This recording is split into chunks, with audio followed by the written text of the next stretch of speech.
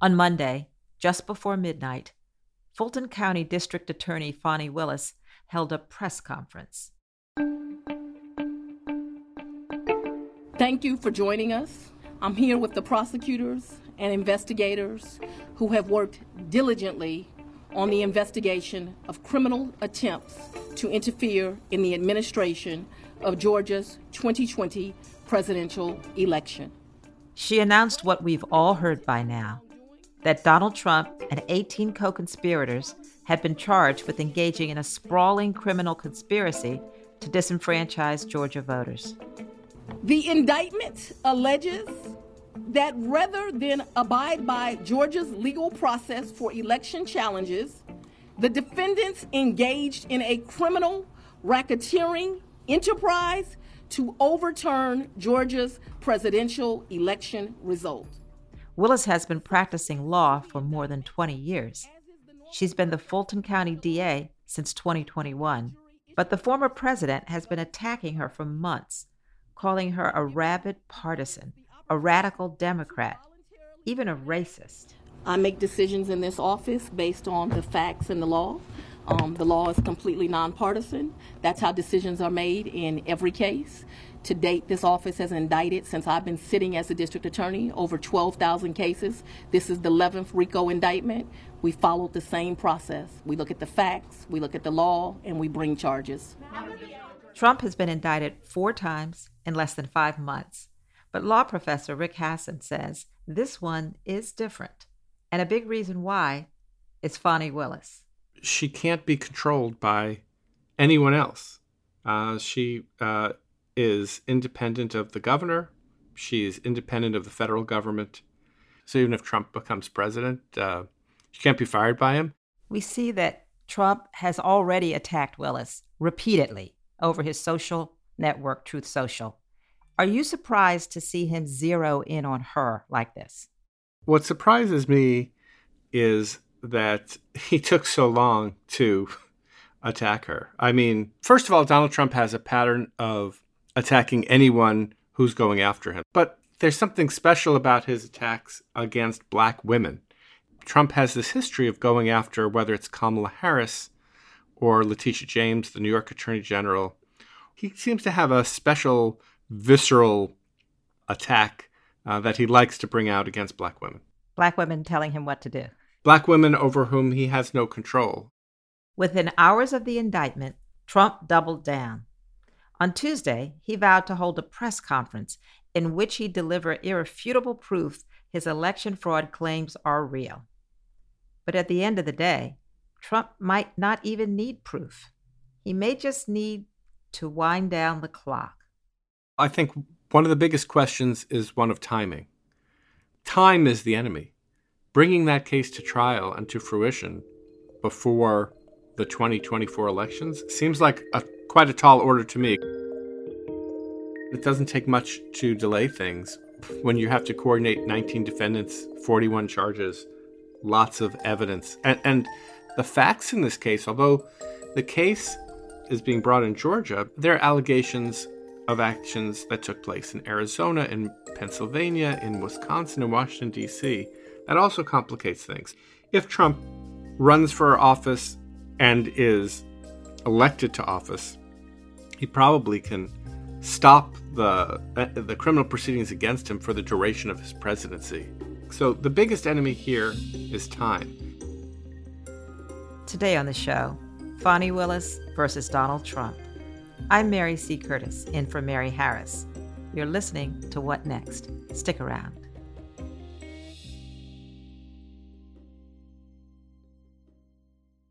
This episode is brought to you by Discover.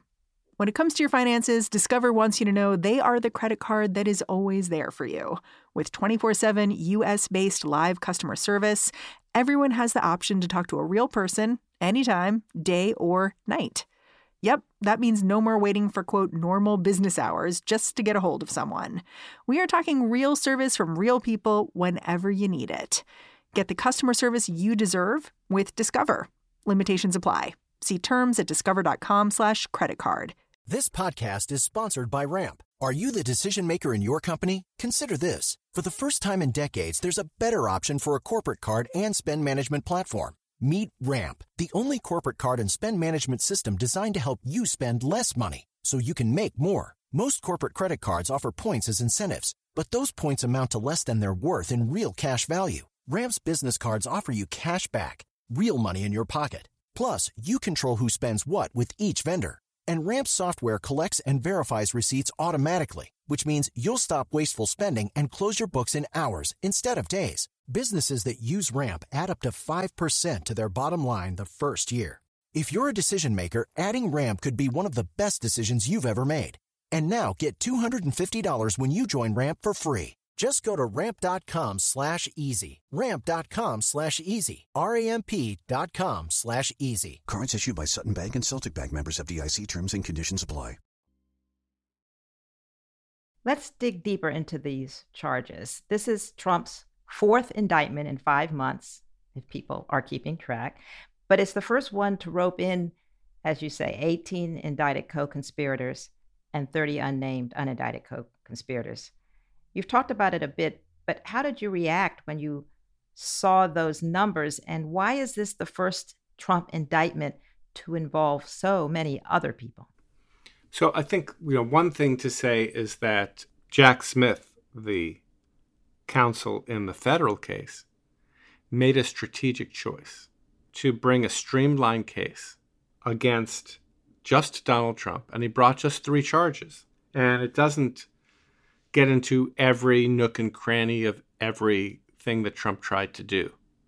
I think that Smith was making the calculation that this was the best way to assure that there could be a trial that could take place before the election, and that if Trump is found guilty, voters can take that into account. He's not telling the full story of what happened. This indictment in Georgia, in contrast, is the most comprehensive attempt to describe, with a focus on Georgia, but to describe nationally the plan to try to steal the 2020 election, which had a lot of different moving parts, from the fake electors to messing with voting machines to leaning on the Georgia Secretary of State. It's a very different kind of calculation. And maybe we can think of the 2 cases as complementary to each other. Who are some of these other key defendants?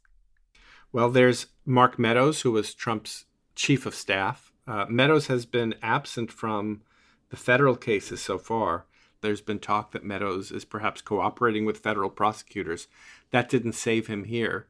A number of Trump's lawyers are here, including Rudy Giuliani, John Eastman, Sidney Powell, people who allegedly helped to try to use the rules for how we translate voters' votes into electoral college votes in Congress as a way of stealing the election. There are the fake electors and the people who facilitated the fake electors. So this is sprawling. It is national. I would say when you read the 90-plus page indictment, it's audacious. It is fearless. Now, Trump has been charged with 13 counts, but the big one is the RICO violation.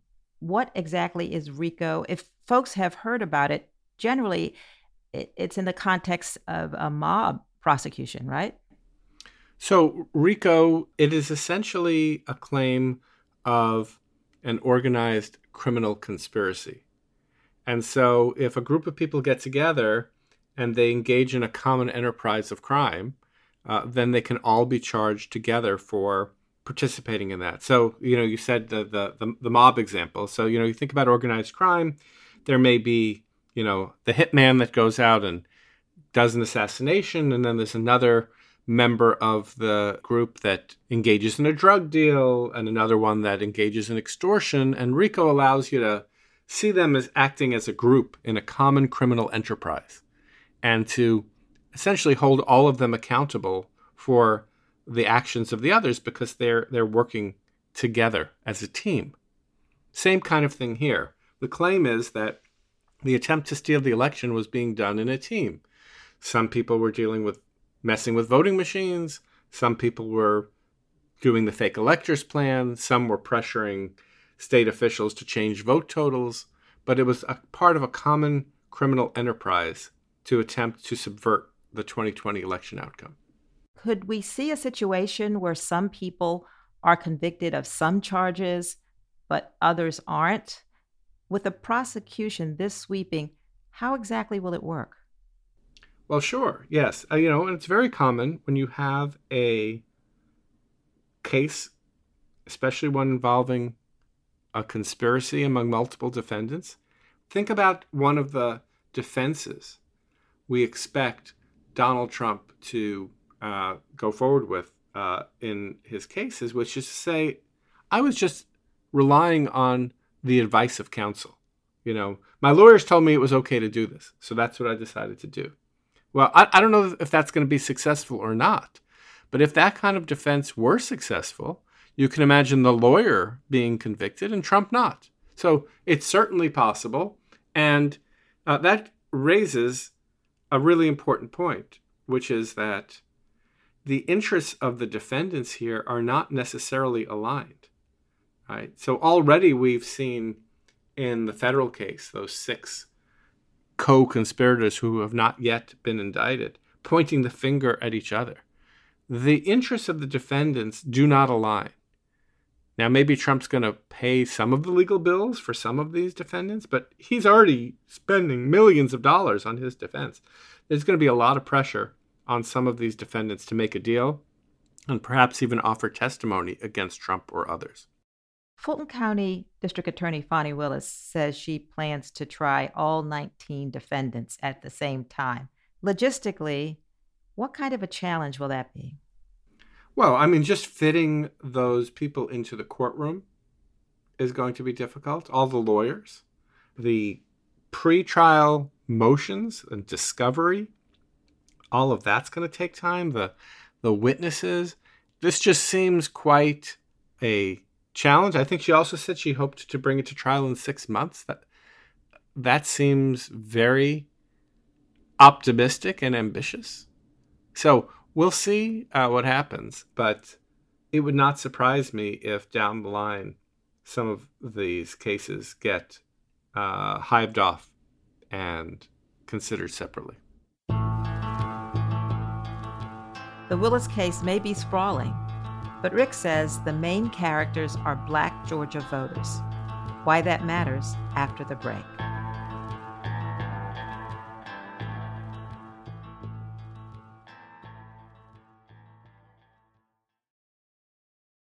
This episode is brought to you by Progressive Insurance. Hey, listeners, whether you love true crime or comedies, celebrity interviews, news, or even motivational speakers, you call the shots on what's in your podcast queue, right?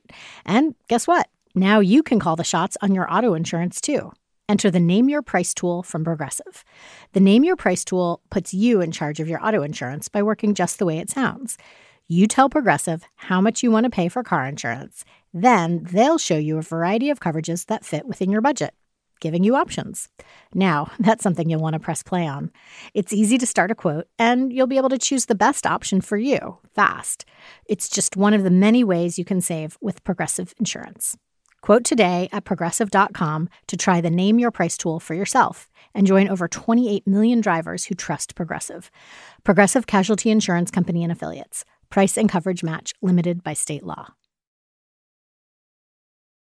Willis is about to step straight into the spotlight, even more than she already has been. And Willis also is Black. You've written that one of the central things differentiating the Georgia case and the federal case is the role of race, both in the sense of the specific key players in the indictment and in the broader sense of how Trump targeted Black voters. Let's start with the key players. Who caught your eye? What really caught my eye in this complaint was the focus on Ruby Freeman. Ms. Freeman was an election worker in Fulton County. She and her daughter, Shay Moss, were election workers that were falsely accused by Trump. Ruby Freeman, she's a vote scammer, a professional vote scammer and hustler. His lawyer, Rudy Giuliani. Of Ruby Freeman and Shay Freeman Moss and one other gentleman, quite obviously, surreptitiously passing around USB ports as if they're vials of heroin or cocaine. And Trump and his allies were trying to claim that Freeman alone had been manipulating the votes. At one point, he said 18,000 votes for Biden. And these charges against Ruby Freeman and her daughter led to threats. They've led to harassment. There's now a civil suit that Freeman has brought against Rudy Giuliani and others for these claims. The state of Georgia has cleared her and her daughter of any wrongdoing. They didn't do anything wrong, but blaming black people for engaging in voter fraud is something that Trump has done a lot. He claimed there was fraud in Milwaukee, in Philadelphia, in Atlanta. These are all places with large black populations, and the messages were either subtle or they were blatant, but they were that black people are stealing the election from you. Also, it really helps tell story, because I recall that quite distraught and moving testimony with Ruby Freeman saying, you can't imagine what it's like to have the president of the United States attack a citizen that he should be taking care of. I've lost my name and I've lost my reputation. I've lost my sense of security. That was pretty emotional. So that really leads also into what you were saying about Willis wanting to tell a story. That's right. Willis is personalizing this so that this is not just some kind of conspiracy against the system. It is a conspiracy to disenfranchise the black voters who were part of the coalition that elected Joe Biden as president in Georgia and in other states. What about the Georgia complaint itself? You wrote that it vindicates the interests of all black voters in Georgia and around the country. Talk a little bit about how that's so. Well, you may remember that the race was so close in Georgia, and it was the turnout of black voters that put Biden over the top in Georgia. You may remember that right after the 2020 election, as these post-election fights were going on between the Biden campaign and the Trump campaign, there was a runoff in Georgia, and control of the Senate was on the line. And black voters again turned out to give a victory to both Senators Warnock and Ossoff, giving Democrats the control of the Senate. So black voters have been pivotal in the state of Georgia. And of course, they were part of the coalition that put Biden over the top in Pennsylvania and in Wisconsin. In many states, really without the strong support of black voters, Biden wouldn't have been president. And so it's not surprising, especially given Donald Trump's history, that he would attack those places with large populations of black voters and claim that this is where the fraud is. And so this really is the crux of the kind of justice that Willis is trying to bring in Fulton County, Georgia. In Georgia, there's been a recent spate of laws targeting voters. For instance, the 2022 legislation that bans giving waters to voters waiting in line. Given the broader push to clamp down on voters in recent years, how important is this case? Does it play into it at all? Well, I think that you can understand the actions that were taken in the Georgia legislature and other legislatures as an attempt to react to what Trump has done to the Republican Party. Trump has convinced the base of the Republican Party that election fraud and irregularities are rampant. And so in response, legislatures have felt they've had to do something. Now, I don't think that all of the laws that Georgia passed or that other states passed are necessarily suppressing the vote. I don't think that these laws necessarily are all bad, as some of them may have actually improved things. But some of them seem clearly motivated by a desire to please Trump and the Republican base. So, for example, making it harder for people to vote by mail without evidence that vote by mail was used to engage in fraud in the 2020 election seems to be about trying to assuage the feelings of Donald Trump and the Republican base. I expect we're going to continue to see more of this, especially as demographics change in states like Georgia that are now purple states, in states like Texas that maybe in a decade will become more purple. I think we're going to see legislatures passing laws that may or may not have this effect, but that seem intended to make it harder for people likely to vote for Democrats to be able to register and to vote. Rather than backing off, we see Trump doubling down. He announced on Truth Social that he's planning a press conference for this Monday, promising a, quote, large, complex, detailed, but irrefutable report that's going to double down on his false claims of election fraud in 2020. He's saying the findings from this report will somehow make Willis's charges go away. Without asking you to get inside Trump's head, what could he possibly be trying to do here? Well, I mean, politically, he's trying to show his supporters that there's evidence on his side. They've produced nothing in the 2.5 years since the 2020 election. There's been no proof of substantial fraud or irregularities that could have changed the outcome of the election. So I don't know what he's going to come up with, but he's trying to muddy the waters. He's trying to claim that he has evidence that's going to support his side. I'm sure that whatever it is that he comes up with, it's going to be closely scrutinized. And if the past is any indication of what's coming, there's not going to be any substance to what he produces. Willis says she wants to go to trial within 6 months. Regardless of whether she wins, could the fact that she's even brought this case at all affect future efforts to disenfranchise voters? Well, one of the things that I've been saying is that if we don't have these trials, what is going to be the thing that is going to deter Trump and others like Trump from trying to do this again in the future? So I think the fact that these cases are being brought serves an important deterrent function in telling people that at the very least, if you try to do this, you're going to face a serious criminal charge. Whether it results in actual convictions and potential jail time is something we're just going to have to wait to see. Given how divided America is in so many ways, do you think the American people will see it that way, or that their response will be just as divided?